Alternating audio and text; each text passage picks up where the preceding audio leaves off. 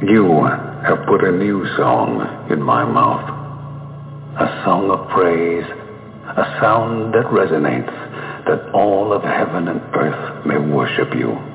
We tread the hills to meet with you, to see your majesty in all that surrounds us.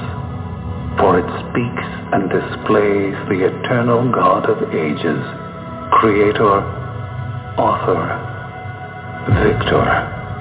In love, you established an everlasting covenant with your people, and it's your love that captivates us.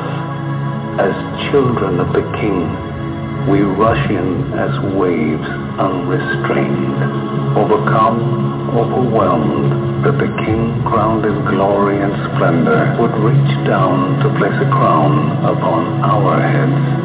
So we raise our banner, the banner we boldly stand under, the banner of Jesus Christ. From dusk to dawn, from age to age, your praise resounds in all the earth. Deliverer, Redeemer, ruler of an everlasting kingdom that cannot be shaken. We trust in the name of Christ Jesus, the only King, forever.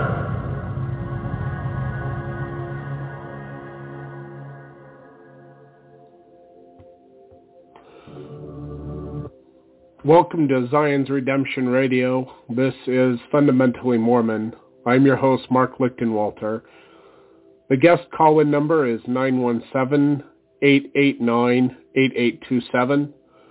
That's 917-889-8827. You can find this at blogtalkradio.com/fundamentally Mormon. And the text will also be posted on my Facebook wall at facebook.com/LAZURUS1977. You can also find the text and the audio to this radio program on iTunes at Fundamentally Mormon and in the different Facebook groups that I am an admin of. Some of those groups are LDS Last Days Prophecy and Gospel Discussions, LDS Gospel Mysteries, Latter-day Unity, and others. You can find the pages that I admin also on my Facebook wall.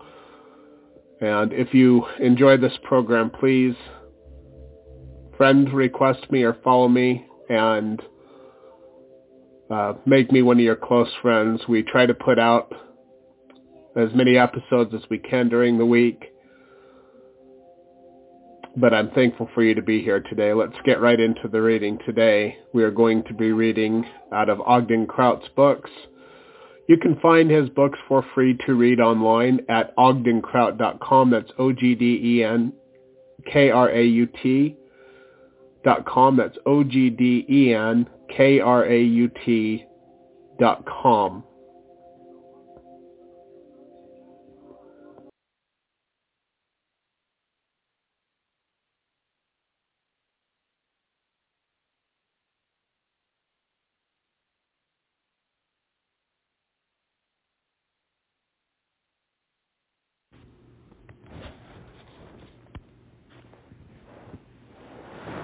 And it came to pass that while he was journeying there, being weighed down with sorrow, wading through much affliction, or much tribulation, and anguish of soul, because of the wickedness of the people who were in the city of Ammonihah, it came to pass that while Alma was thus weighed down with sorrow, behold, an angel of Jehovah appeared unto him, saying, Blessed are you, Alma.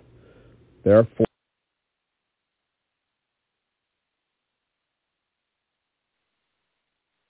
are you there? Can you hear me?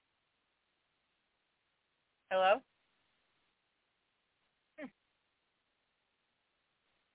I don't know if the radio show can't hear me or just Mark can't hear me. I am not sure. Let me troubleshoot this really quick.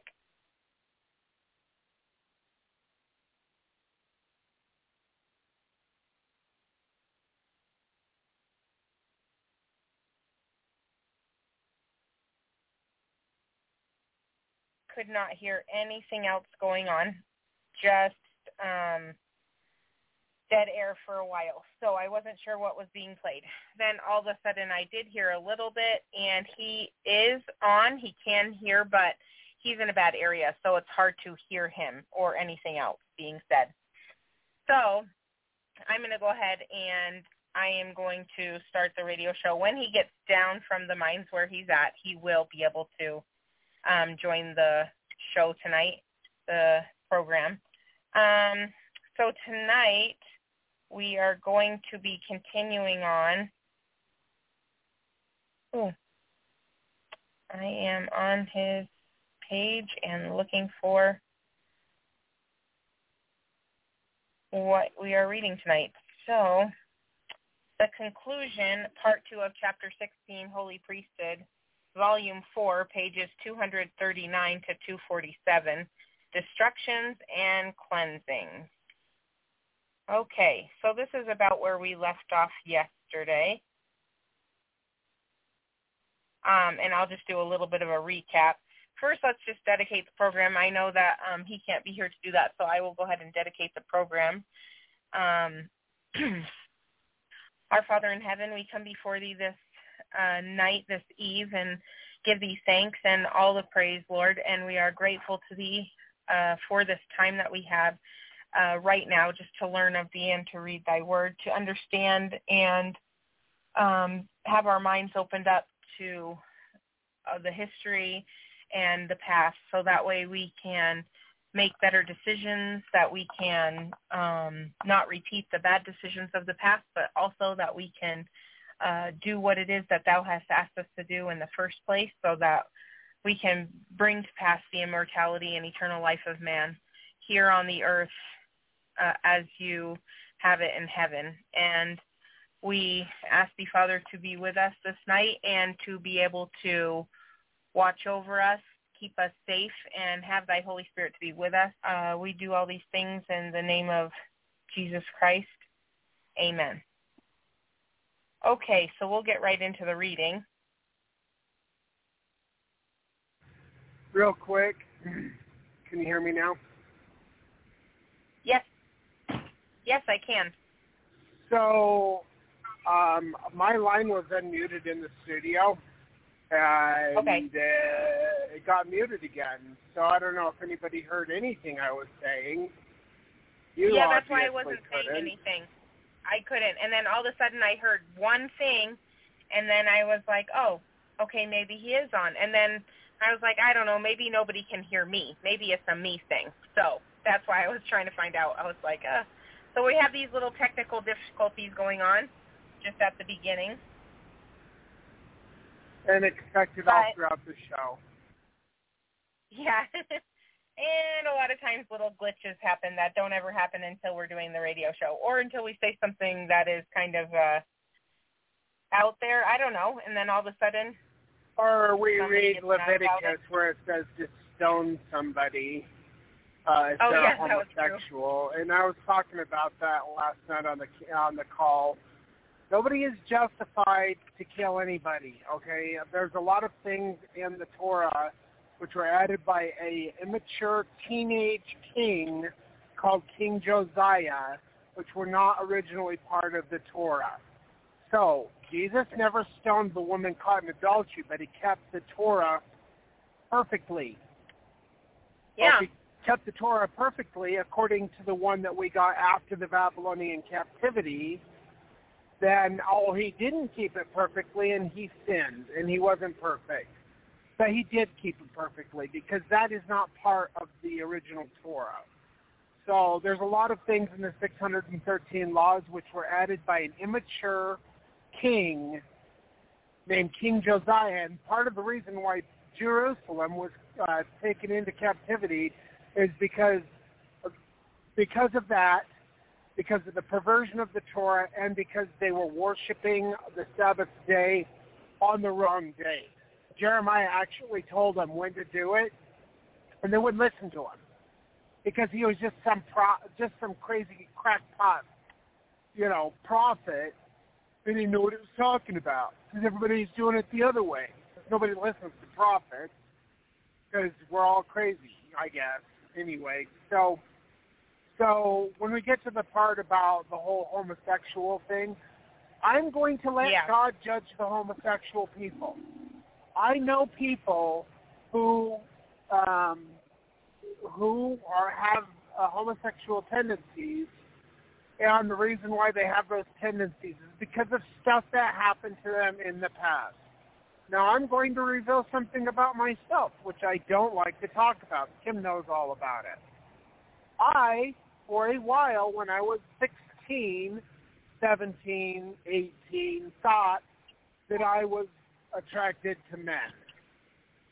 Because I was scared of women. Because I had a woman who I should have been able to trust do things to me when I was a small child. Because she's a perverted nut job. Okay? And because of those things, I felt more comfortable with men than I did with women. Now, when I came out of that, I realized, actually, I kind of experimented in that a little bit. I didn't have sex with a guy or anything, but I had a boyfriend. His name was Sean, I think. Kim, I've told you about him before, haven't I? Brad. Well, of course I have. But Brad. Okay. Yeah, Brad. Oh, Brad, that guy. Anyway, and then my best friend in the world from high school years is a bisexual man who I moved to St. Petersburg, Florida with. And we used to go to dance clubs and stuff, and even when we lived in Salt Lake. I'd go to dance, and he could choose. We had this thing. I got to choose one week where we went. He got to choose the next week where we went. You like to go to gay-friendly bars and dance clubs or whatever. And so I always thought it was funny because the girls, the gay guys would bring their straight girlfriends to these dance clubs, and these girls would let down their guard and think everybody was gay. So, they're not being hit on by all these creeps. And I had more opportunity to, dance with people and just have fun, Of course, I wasn't doing sexual stuff with anyone, but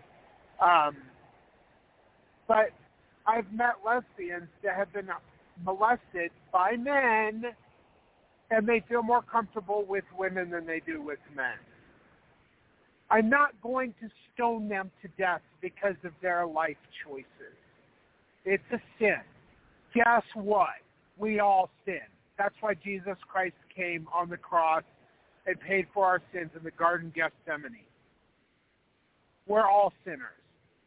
So people that get all uppity because they sin different than somebody else, I have a problem with that.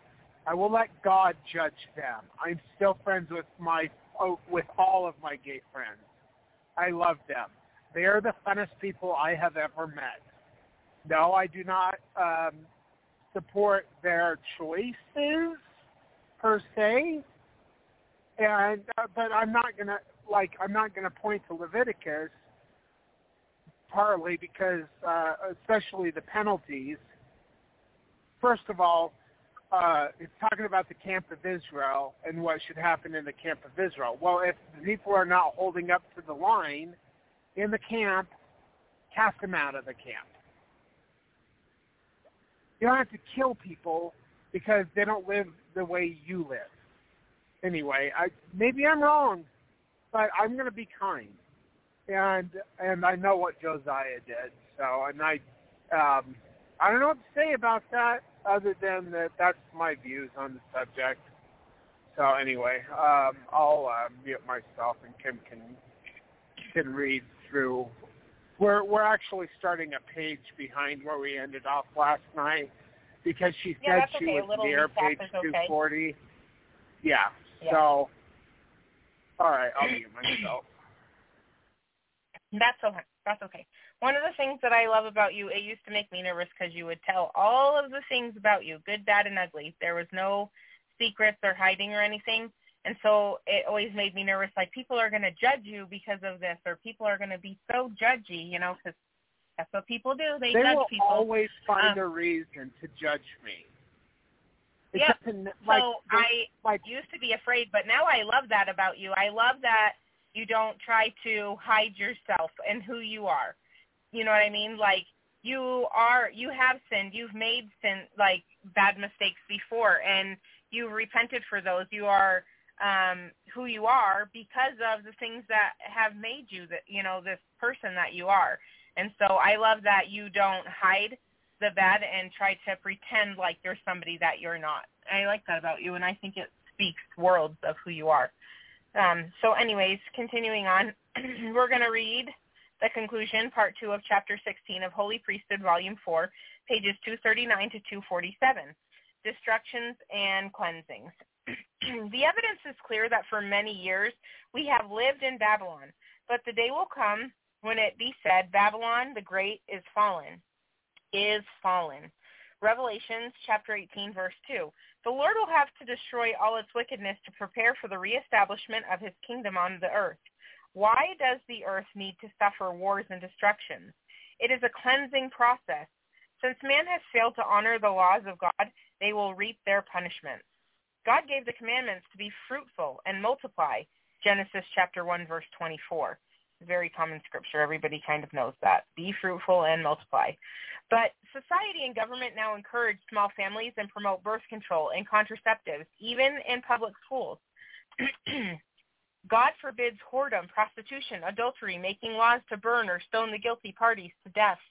See Leviticus chapter 21, verse 9, Numbers chapter 5, verse 22, and Genesis chapter 38, verse 4. These sins and countless more rage in every city of our nation. Kim, yep. I got to say something. Okay. This is why Revelation is so extremely important. There have been atrocities committed by people who think that the scriptures say a thing. But they don't get revelation as to whether that is the true interpretation or if that should even be in the scriptures at all. Case in point, where Paul talks about how women should shut their mouths in churches. That was added by the Romans after they hijacked early Christianity. It is not found anywhere in the scriptures before 300 to 400 years after Christ is when it started appearing in the text that we have today. Now, because it's in the scriptures, because sola scriptura, these people think, women should not be able to speak in church. And some people take that to the extreme, and some people disregard it and say that's Paul's opinion, whatever. I don't care. If it was Paul's opinion, so what? If it's in the scriptures, so what? If you believe a thing that's in the scriptures, like I should stone to death my wife who's an apostate, because that's in Torah, or whatever else is in any of the scriptures, take it to God, tell him what you believe about the matter after you've studied it out. Tell him that you believe it and you want confirmation of the Spirit that what you believe is the truth. If what you believe is false, the Spirit will withdraw from you because you believe false doctrine and false interpretation. Then go to God and ask for forgiveness for believing in such foolish and false doctrine. Then the Spirit will return to you. If what you believe is true, then you will have an increase in the Spirit. And the fruit of the Spirit, Galatians chapter 5, 22 and 23, includes peace, joy, love, and these type of feelings. That's the way it works.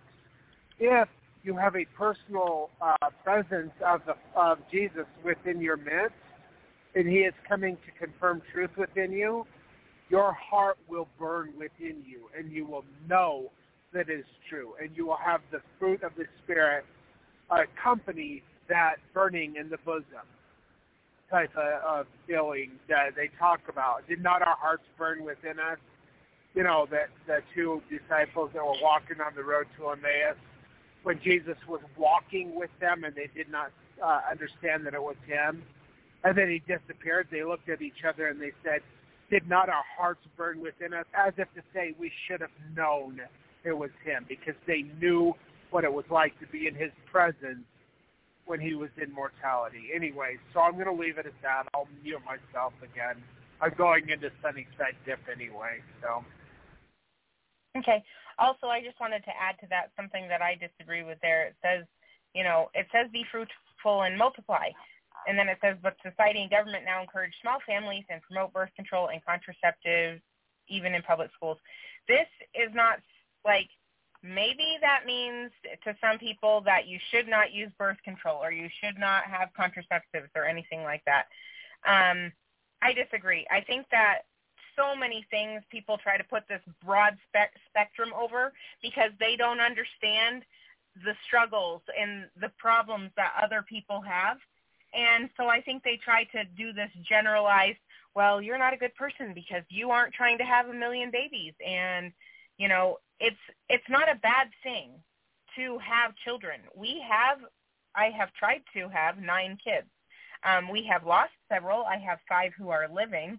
And now I am told that, I have medical professionals who would not recommend me even having another child because I could die from having a kid. So for me to take of what advice, happened in November. Yeah, that's what happened. Yeah, because of what happened with our baby Emma, who passed away after one day. So and how she was born like, and all the stuff that happened with that. Yeah, and there was a lot of trauma. Sustained. Yeah, Yep. I don't want to talk about all of it though, because then I'll just be a blubbering mess. So, I should not be having more children. Now, depending on which fundamentalist group you decide to follow, go with, or think who is in charge of everybody, who's the one man, they say, some of them say you should not, know your husband. You should not have sex with your husband if you are not trying to have a baby. So what they are saying is because I can no longer have children, though we would love more, that I should not know my husband that way. I highly disagree with that because that wasn't just put here to have children. That's not the whole reason for that. There is unitedness, togetherness, a relationship that is bonded. An emotional bond. Yeah, between husband and wife. It isn't just to have children, though that is a beautiful, perfect gift that you get because of the bond that you share with your husband or wife. However, I disagree with only, when you can conceive, you should be having intercourse. I disagree with that completely. So, the law of purity, as they call it, actually contradicts the Torah. And Joseph Smith said if they contradict the Bible, the Book of Mormon, or the Doctrine and Covenants, he set them down as imposters. And whoever came up with the foolish law of purity within fundamentalism, he received that revelation, if it was a revelation at all, and not his own stupid opinion, by the devil, because that's where that comes from. It contradicts former revelation. Yep. So, so I just disagree with that. So I just wanted to say, on here and that I don't believe that everybody is cut and dry like what they should or should not be doing. I obviously have been fruitful to the best of my ability to multiply and raise children so that they are, close to God, so they have their own personal relationship with God. I don't try to, neither my husband or I try to manipulate our children to believe a certain thing. We just explain kind of how we are actually to the audience. We explain things. This is why I believe this. This is who I am and what I have been through, and you are allowed to believe whatever you want. We do have them say prayers. They do that. Actually, I have I have girls who are they're so special. So my little girls, when Lydia was Eliza's age and Amberly's age and younger, she used to carry around a Book of Mormon everywhere she went. She used to take it to her babysitter's house, and the babysitter was like, "What is she doing?" And I'm like, "I don't know. She loves the book." So she would sleep Eliza with it. does it now, too. She did. She used to would sleep with it. So, Eliza has a Bible that she carries around with her. Yes, she carries that around. It's so cute. I love it. And then, and Amberly, she carries the little mini one that is pink with her because it's pink. It's a little mini Bible. It's actually Inspirational Woman Bible is what it says. But, Kim, you know, yeah. I'm going to go into a bad area. Okay, Amberly is 6. Eliza just barely turned 8, and Lydia is 12. I'm going into a bad area. Can you tell them about our dinners and how they are at the beginning of the dinner? Oh, I'm not exactly sure to what you're referring, but when we go to say prayer, like they all want to say the prayer. Yeah, that's what I thought you were going to say. So they all want to say the prayer every single time. And so we're like, okay. Instead of saying one prayer and just having my husband or I pray, we actually go in order of how old they are, so we let everybody pray. So it does take us, 15 minutes or so until we eat, but everybody says a prayer, and it goes all the way up, and then I will pray, and then my husband does last. So, yeah, but they love to pray. Well, so they don't have to if they don't want to. Yeah, we don't make them. But we do. Yeah, they don't have to if they don't want to. But they always want to. They're always like, it's my turn. And we're like, okay. So we do instill that in them, but we don't force them to be a religion because we don't want them to be believing in the flesh and believing in a religion which will go wrong. As it says in Scripture, where all the tables are full with vomit and filth, it is actually accurate and true. It just depends on how much you want to, I guess, believe in a club, because all religion is a bunch of clubs for people to snob out other people. They are a way to make themselves feel inferior to everybody else. So we teach our children to have a relationship with God.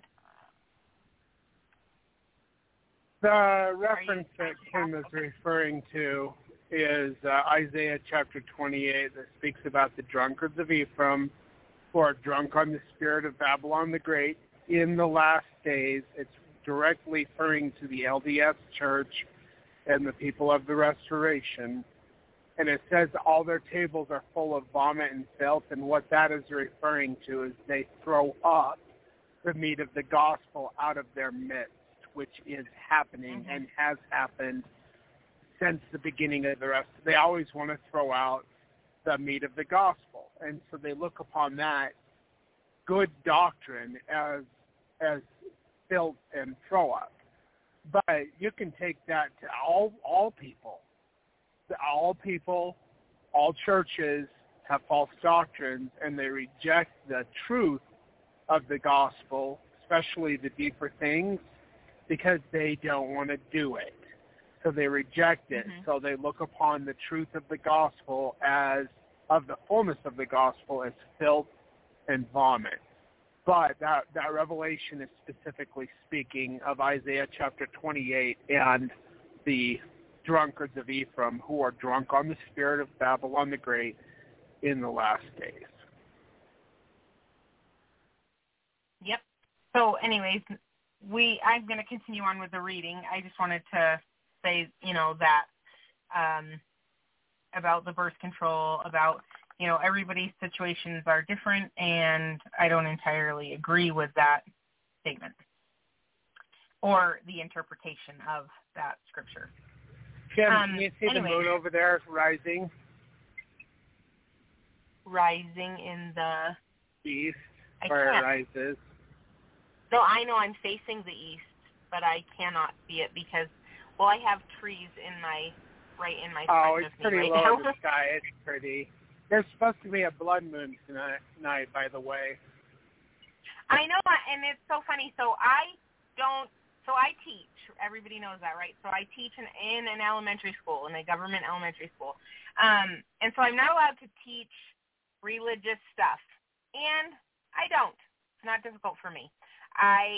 But I do, today I did teach about the blood moon. So I explained to kids about what happens with an eclipse and how that it turns into a blood moon, and that's exactly what they call it on this science video that I found.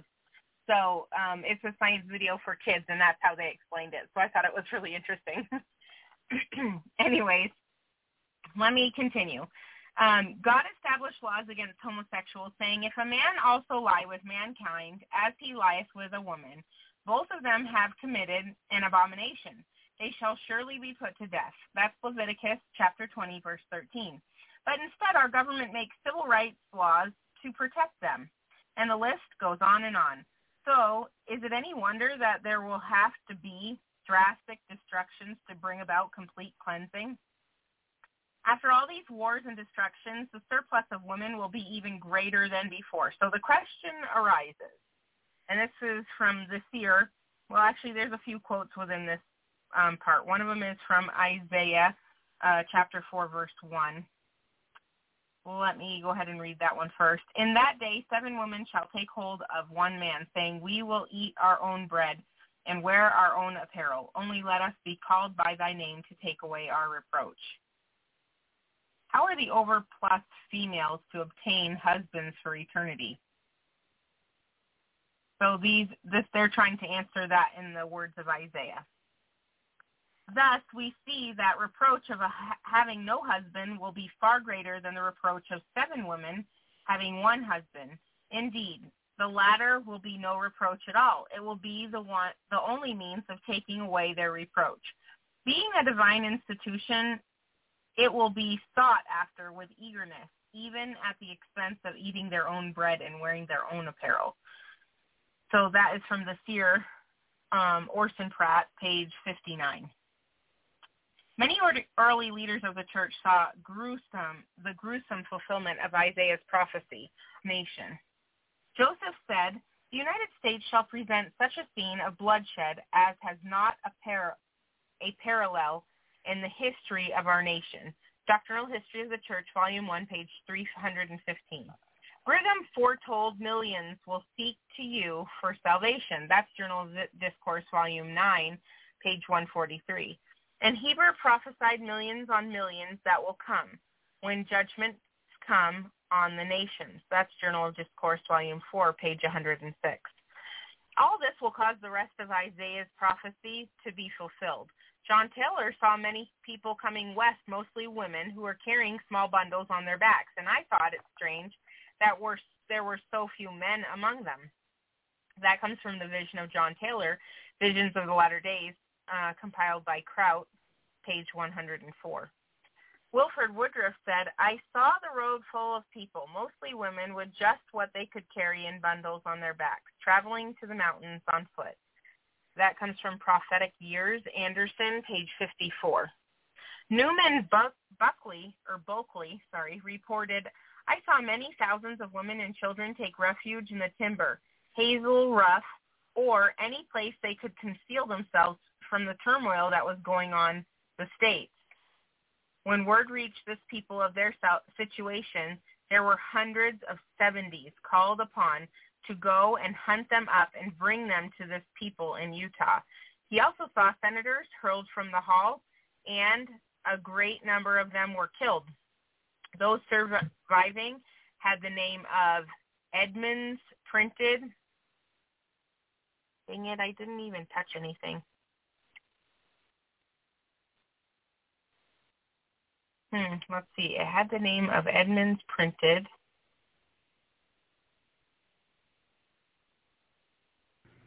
It's all right. I had to reset my phone twice in the last couple minutes because it kept on kicking me off for no reason in an area where I have cell phone reception perfectly all the time. So I just found it, and then it did it to me again.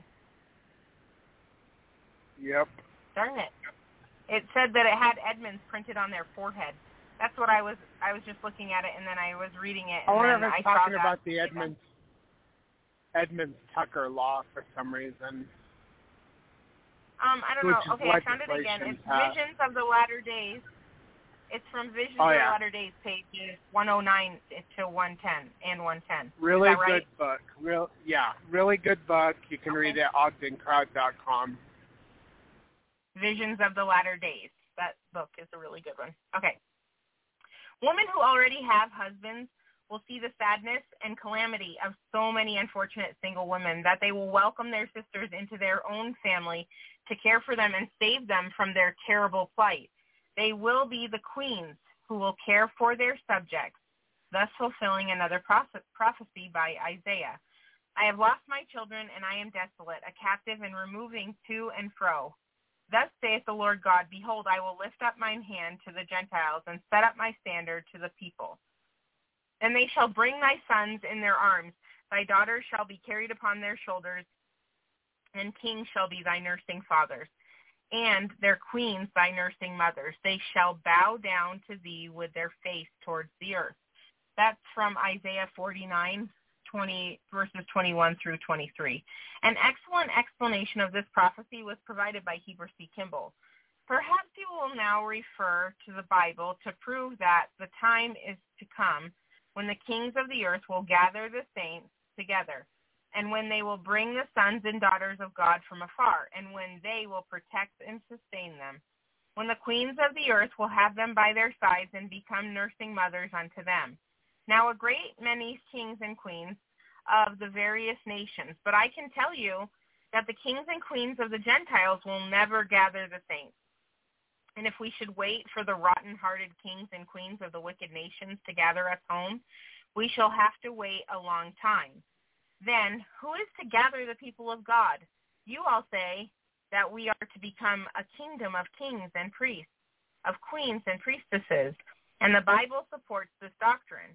Now, the truth is, you are the very kings and priests that have got to gather the saints, and your wives have got to school them and nurse them. The scriptures say that with what measure ye meet, it shall be measured to you again. We have got to gather the people, and our wives and sisters will become the nursing mothers, for they are the queens spoken of in Scripture. That's Journal of Discourse, Volume 8, page 348 and 49. And later, Brother Heber mentioned this again in Journal of Discourse, Volume 9, page 28.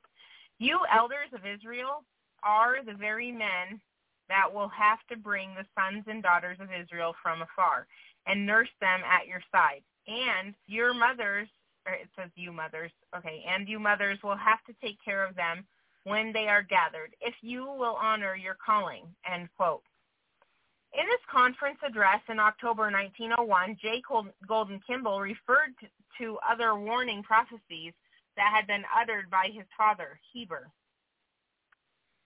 This comes from Conference Report, October 1901, page 32.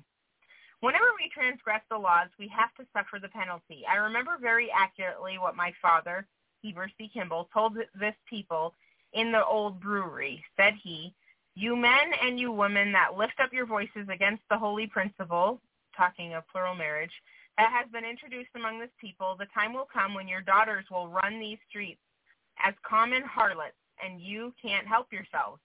I think some have been guilty of lifting up their voices, and if there is any one thing that some people are glad and happy, it is done away with. It is that principle. I remember hearing another statement my father made.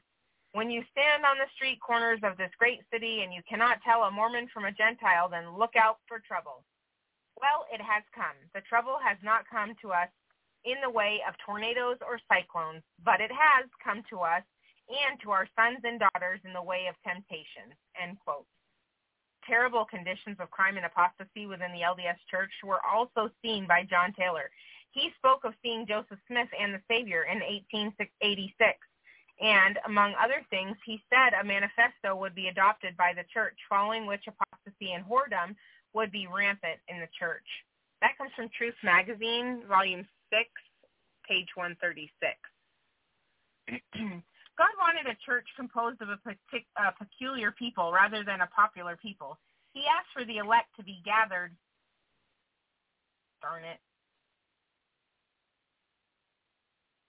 My phone is being ridiculous tonight. I'm sorry.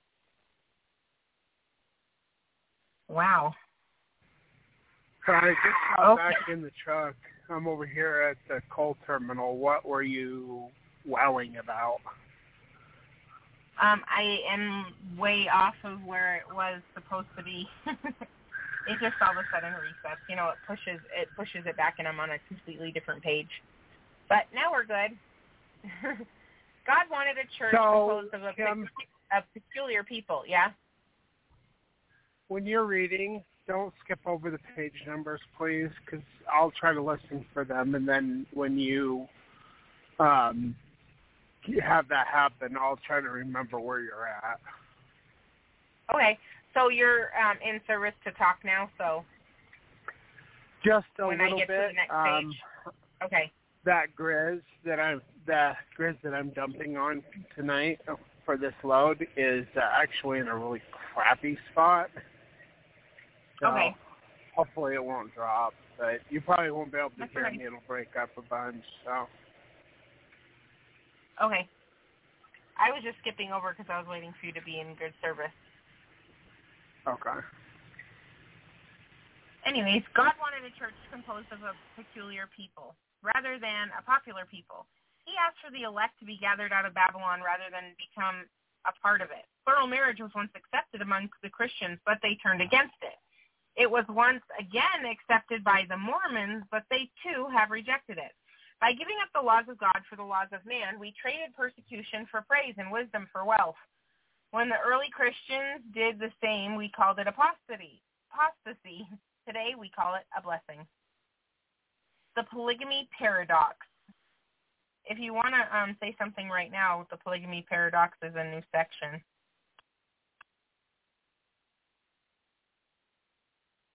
Nope. The history of Mormon polygamy is indeed a paradox, a contradiction in both principle and practice. For 40 years, the church taught that the doctrine of plural and celestial marriage is the most holy and important doctrine ever revealed to man on the earth, and that without obedience to that principle, no man can ever attain the fullness of exaltation in celestial glory. That comes from Historical Record, Volume 6, page 227. Now they call it apostasy and excommunicate him for it. The law and practice of plural marriage in the Mormon Church, page 244, must hold a record for being the most confusing, contradictory, and misunderstood doctrine ever preached by any church at any time at any place. 5 years before the manifesto, one of the apostles was so convinced that the law of plural marriage should be obeyed without compromise that he said, "We should, in this regard, place ourselves in the same position as that of the 3 Hebrews who were cast in the fiery furnace." That comes from Heber J. Grant, Deseret News, April 4th, 1885. Yet shortly after this, another apostle from the opposite side of the spectrum stated, "We do not understand why the Lord commanded the practice of plural marriage." End quote. That's from John A. Woodsoe, Empirical Era, Volume 46, page 91. Surely it would be difficult for the Christians and Mormons alike to realize why the Lord will begin his millennial kingdom on the earth with so many polygamists. They will be even further shocked when they see those who live the principle righteously dwelling in the kingdom of heaven. Brigham Young explained, no religion is popular there, but the religion of the Bible, Episcopalianism, Methodism, Quakerism, Catholicism, Presbyterianism, and all their collateral branches are unpopular in the celestial kingdom of God. While the religion of Adam, Enoch, Noah, Abraham, Isaac, Jacob, the patriarchs, and the prophets, Jesus and his apostles, is the only acknowledged and popular system of religion with the sanctified ones in the presence of the Father and the Son. But, says a Presbyterian, Abraham was a polygamist. He was. And you say that his religion is popular in heaven. It is the only religion acknowledged there. That comes from Journal of Discourse, Volume 9, page 319. When recording his great vision of the pre-existence, Mosiah Hancock began by saying, "I saw the eternal Father on his throne and his wives on his left side, all shining in glory." That comes from Hancock's journal, page 71, and we're on page 245 now. What a shock this will be for all those good Christian members who have ridiculed and persecuted polygamists for centuries. Even the most Mormons will be distressed to learn that the God who gave so many laws on plural marriage actually lives those laws himself. It cannot be denied that God permitted and even commanded Old Testament prophets and apostles to live plural marriage. If it were wrong, they, with all their knowledge and inspiration, certainly would have been the first to disclaim it.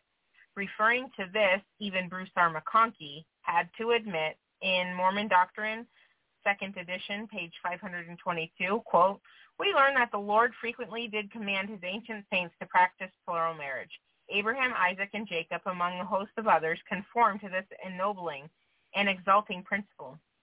The whole history of ancient Israel was one in which plurality of wives was the divinely accepted and approved order of matrimony. Millions of those who entered this order have in and throughout it gained for themselves eternal exaltation in the highest heaven of the celestial world." End quote. That again is from Mormon Doctrine, 2nd edition, page 522. At that time, as well as now, there are more worthy women than men. Same condition is apparent in both the pre-mortal and post-mortal worlds as well. This plural marriage seems to be the only answer for this continuing problem. And now we're going to be talking about an eternal priesthood law. We're almost to page 246. Did you have anything you wanted to say?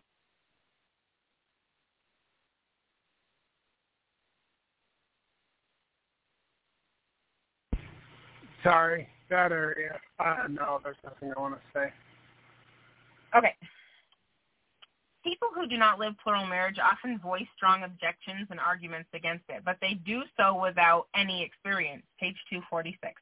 This is similar to the person who argues against Christianity without ever opening a Bible or entering a chapter. But in a religious sense, plural marriage did not originate with man, but with God, who is the only one who can see clearly the eternal picture of mankind and why obedience to the principal ordinance, covenant, and law is so important. In reality, it provides another opportunity for God to bless his saints in the following ways. Temporal blessings. Number one, it gives all women a chance to have a husband and children, and a better husband at that. Number two, barren women can have the joy and satisfaction of still being a mother in Israel by being a mother to her sister's wives. A mother to her sister wives' children. Number three, it encouraged fidelity to one's spouse rather than promiscuity, fornication, adultery, etc. Number four, it provides another helping hand in a man's earthly kingdom at home and at work. Number five, a man has a greater source of counsel from several wives rather than just one. Number six, it provides a man with greater experience in handling a variety of women, preparing him for eternal marriages. Number seven, with a division of responsibility, wives have more free time for their own personal interests. Number eight, each wife will usually put forth her best conduct and appearance in order to please her husband. Number nine, while one or more wives pursue activities outside the home, their children can be well taken care of by those wives who prefer to stay at home. Number 10, economically, should wives desire to live together, one home is cheaper to maintain than two. Spiritual blessings. Number one, on page 47. Yeah. That wouldn't work for us because you're like, I want my own house and my own kitchen and my own this and my own that. I kind of like how Cody Brown did his house. I'm a little bit more. So when it comes to mine and my husband's relationship, our relationship, I am a fixer, and so I'm always like, I can do that, I can do this, I can do that. And I kind of run circles around everybody. It's how it works. Like my husband, works. He's a hard worker, and he does a lot of fencing on the farm too. But I'm always like, that's okay, I can do that, I can do this, I can do that, and I'm always trying to help everybody and fix everything for everybody, and I micromanage things, and I can do 6 things at once. It's the benefits of having ADD. That's why she's a good elementary school teacher. Yeah. I did want to say one thing. So It was talking about like people that have never lived polygamy that are like critical of polygamy because they hear stories about people who live polygamy that are jerks, right? And it's what I always say. You're not against monogamy when you find out that some abusive psychopath is like controlling some woman's life or children's life. So you don't flip out about that, but you use the same, like, okay, some jerk is controlling. Hold on. Sometimes the women do, though, but then they become lesbian because they don't want to deal with men. Just saying. Well, no, I'm just saying, like, these people who advocate against polygamy, they freak out because, like, there are some circumstances where men are jerks, but they don't freak out against monogamy where things just as bad or worse happen, Yeah. It's just hypocritical. Totally so we personally know good polygamous marriages, people who we're friends with them. So, and then the other thing I wanted to say, so I was talking to a guy on Friday, I think it was, and we were talking about, work and employment and all this, and he's all like, my mom, and I was like, did you just say your mom's? He said, yeah, my mom's, and I was like, oh, are you like from polygamy? He's all, yeah, and he told me where he lived. And then I was like, oh, you're an AUB guy. And he's all, yeah. But I just thought it was funny because he was all, my mom. Funny. Okay, so moving on to spiritual blessings. Number 1, celestial plural marriage comes with the conditional promise of an eternal marriage relationship as gods and goddesses. Number 2, as such, it provides the opportunity of having your own spirit children. Number 3, such individuals will receive exaltation and associate with their gods and goddesses forever. There are reasons for every principle, ordinance, covenants, and law that God has given. We may not always see the reasons, nor will obedience always be easy, but they all have their purpose. The prophet Joseph stated in Teachings of the Prophet Joseph Smith, pages 256 and 57, quote, and as God has designed our happiness and the happiness of all his creatures, he never will institute an ordinance or give a commandment to his people that is not calculated in its nature to promote that happiness which he has designed and which will not end in the greatest of good and glory to those who become the recipients of his law and ordinances. End quote. Again, that's from Teachings of the Prophet Joseph Smith, pages 256 and 57. Celestial plural marriage, then, should be recognized as an eternal law of the priesthood, a command of God for the well-being, happiness, and exaltation of his elect, who will eventually rejoice in this blessing of the holy priesthood. And that is the end of that. Okay, well, that's the end of the program then. Anybody who wants to call in, guest call-in number is 917-889-8827, but there's nobody in the chat room at blogtalkradio.com/fundamentally Mormon. So when we come back on tomorrow, we'll be reading the introduction and possibly Chapter 1 of Holy Priesthood Volume 5. And that's what we're going to be reading tomorrow. So Also, another thing, on my Facebook page at facebook.com/LAZURUS1977, I do post past episodes. And since Blog Talk Radio likes to, after a couple of years, just delete my radio shows, like, they say that they're still there, but they're not there. I've tried to listen to them. So I've been trying to get the oldest episodes that are still on iTunes uploaded onto YouTube before they delete everything. So last night I did 2 YouTube videos, which are basically just screen sharing. So you'll see pictures and stuff because I put it on a slideshow program, and then I've got the audio recording in the background. So the audio is on the video, but the video is just a bunch of quotes and pictures and stuff that are on my radio show art, basically. And last night I did the Gathering of Israel, topic 1A. And it says it's from the Gathering of Israel, which is a book that I read in the past. But it kind of sounds like to me it's from the 95 Thesis. But for some reason I didn't write that down on the program information. But anyway, it's only 53 minutes long. And I did post that on my Facebook wall.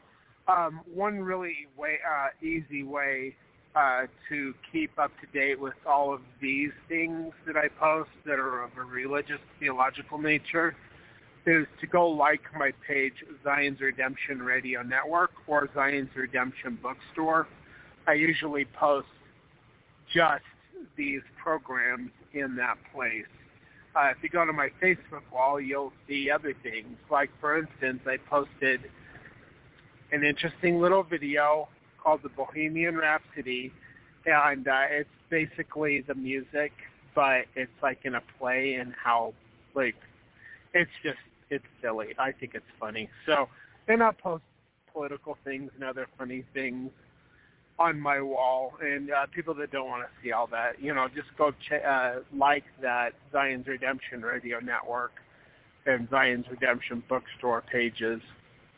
As always, you can go to ogdenkraut.com to read this and many other books, as well as purchase books from that place, from Pioneer Publishing down in Santa Quinn, Utah. It's Kevin Kraut's print shop and bookstore, and he is the son of Ogden Kraut, and he's the one that takes care of all of that stuff these days. So, really interesting guy, I enjoy talking to him. Lots of people enjoy talking to him. Like, when you talk to him, you talk about any subject, because he has talked a lot about a lot of different subjects, and he's a wealth of knowledge. So, anyway, don't be afraid to call them if you are interested in possibly purchasing books. They are very, the people at that bookstore, print shop are very friendly. So, all right, I don't see anybody calling in with questions or comments. So is there anything that you had to say before we get out of the program for tonight? Nope, I think that we ended at the perfect time this time, which is kind of a miracle for me. Yeah, it's kind of funny. I am having issues with my studio right now. Oh, so let's see if I can get that fixed real quick.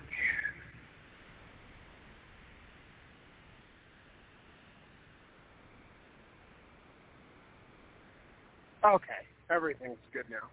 All right, well, we'll be back on tomorrow at 8 p.m. And thank you for reading, Kim. And thank you, everyone, for listening to this. And I will post this. The text is posted at facebook.com/LAZURUS 1977. That's Lazarus 1977. And for those of you who say, "Oh, that's not spelled right," It's kind of funny because Lazarus 1977 was my old YouTube. No, my old what is that mail thing? Mail or can't remember. Anyway, it was an email service, and somebody already had the correct version in 1977. I was like, man. So I spelt it wrong. Yahoo, yeah, Yahoo. Anyway, yes. I spelt it wrong, but who cares? Because the original name of Lazarus was Eleazar. Oh, Lazarus isn't spelled right to begin with. It was Eleazar. Anyway, let me just finish the program with that, and I'll talk to you all later. I'll call you after the music gets done playing. So, love you, and thank you everyone for listening. Take care. God bless, and goodbye. Bye.